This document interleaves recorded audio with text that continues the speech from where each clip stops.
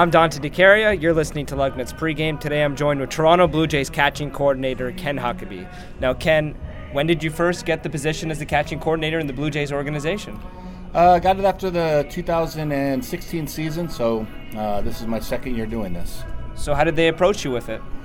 We did not have a catching coordinator for about 2 or 3 years when Sal Fasano became the pitching coordinator, so it was a position that was open. When Gil Kim and Eric Wedge and Shapiro and Ross came in, they started refilling positions. I was fortunate enough. So before I ask you about Danny Jansen, what is the everyday life for you in the Blue Jays organization? It is a lot and a little at the same time. Just travel every 5 days to each affiliate, check in with the catching coaches, make sure the catchers are staying on point with their development programs and making sure the program is running smoothly. So do you always have to hop around from each affiliate? Yes, I go every 5 days, and then once a month I'll get to go home for like 4 or 5 days and then jump back up and travel the country and meet guys in great places like South Bend. Do you ever go up to Rogers Center and talk with the front office? I do not. Right now we are strictly player development, and we worry about getting our guys ready to impact Toronto. Here, Toronto Blue Jays catching coordinator Ken Huckabee. Now let me ask you about Danny Jansen. What makes him a potential big league catcher? Just he's a learner. He really learns. He's always learning when he's on the field. He asks good questions. He really is the epitome of unselfish when it comes to his pitching staff and himself. He puts the team and the winning and his pitcher ahead of his own success. And fortunately for him, that's translated into success for him as far as hitting and other aspects of his game. So last season, Danny Jansen started off the year in Dunedin. I believe that was his second year with the Dunedin Blue Jays. And then he skyrocketed up through the Blue Jays organization, played well in AA and in AAA. Did you know that he was going to go up through the system that quickly last year? I do not. That's what we tell our players all the time. We don't go into a season planning on moving guys.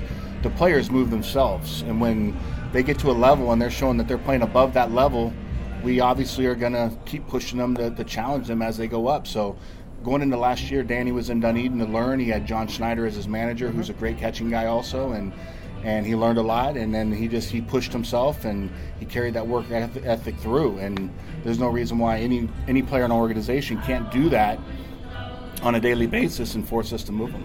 So I talked to Buck Martinez last year, and he told me that Danny Jansen putting on the glasses may have helped. Did that help him? It did.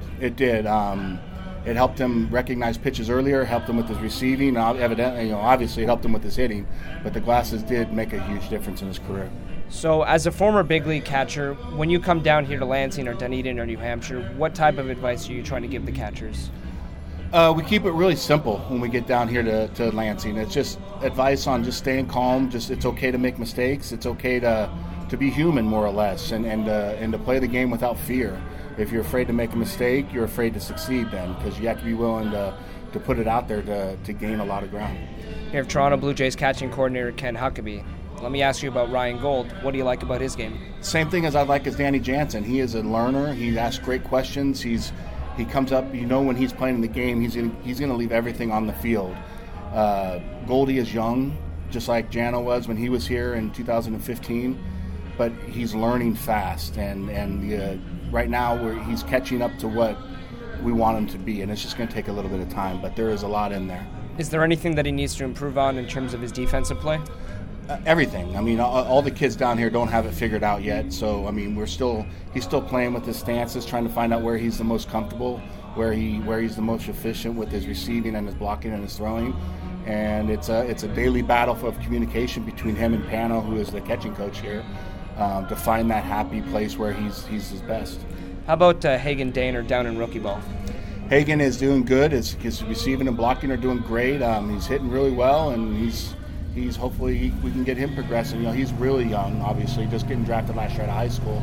So there's a lot there with a high school catcher. Being a catcher, it takes a long time to get to the big leagues. Being a high school catcher, that process might extend a year or two longer than a college kid.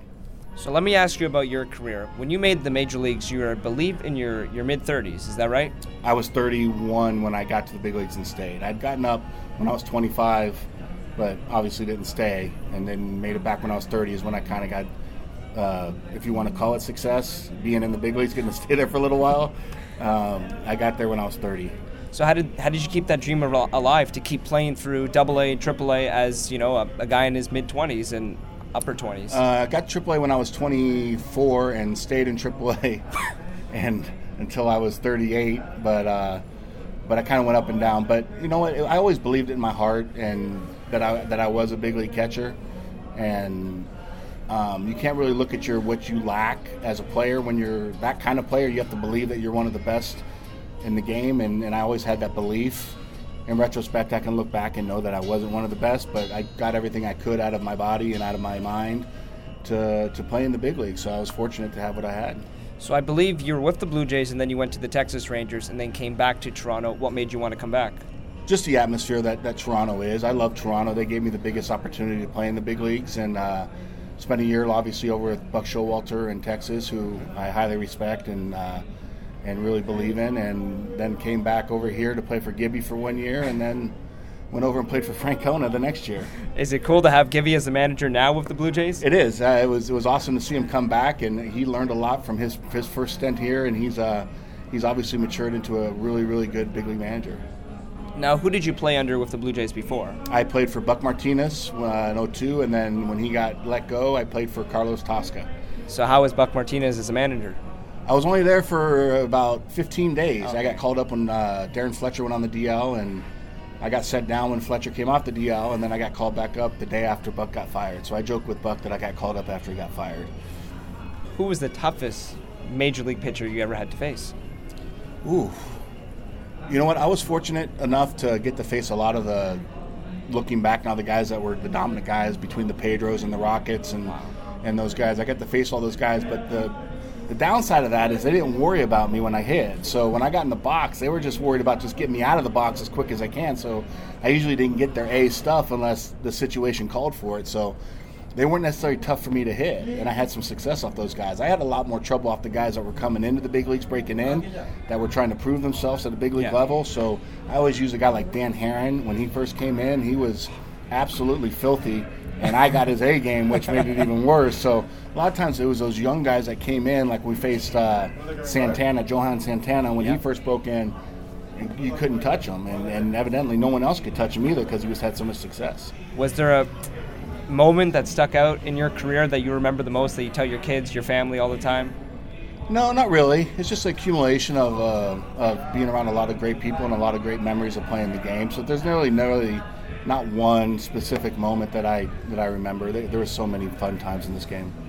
Who was the best pitcher you ever had to catch, in your opinion?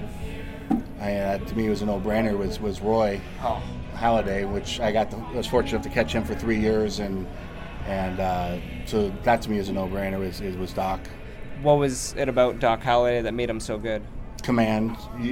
Fifth grader could call his game, and it was just that easy to call his game because he had confidence in every pitch he threw, and he basically hit you wherever you sat on the plate, and he was the ultimate competitor on the mound. So after you retired from baseball, did you come straight back into the Blue Jays organization? No, I took 4 years off. I retired. My son was 12. I wanted to be home. My daughter was 6, so I wanted to, she was 3. Mm-hmm. So I wanted to take some time off and be at home with my family. I stayed home for 4 years. When my son got ready to go into his junior year of high school, I asked him if it was okay if I went back in. He said it was fine, so I decided to go back in. So last thing for you, when did you have the opportunity to come back to the organization? Was it a guy in the organization that called you and wanted to bring you in as a coach, or what was it? Yeah, it was Mike Barnett, who was the hitting coordinator at the time, and he brought me in as a hitting coach in Bluefield. So I had spent 2 years as a hitting coach, 1 year in Bluefield, 1 year here in Lansing as a hitting coach, and then went to manage next year in Lansing. Huck, thanks a lot. Oh, my pleasure. Thanks for having me. The Toronto Blue Jays catching coordinator Ken Huckabee. You're listening to Lugnut's pregame on Lansing Sports Station. The game 7:30 a.m. WVFN East Lansing.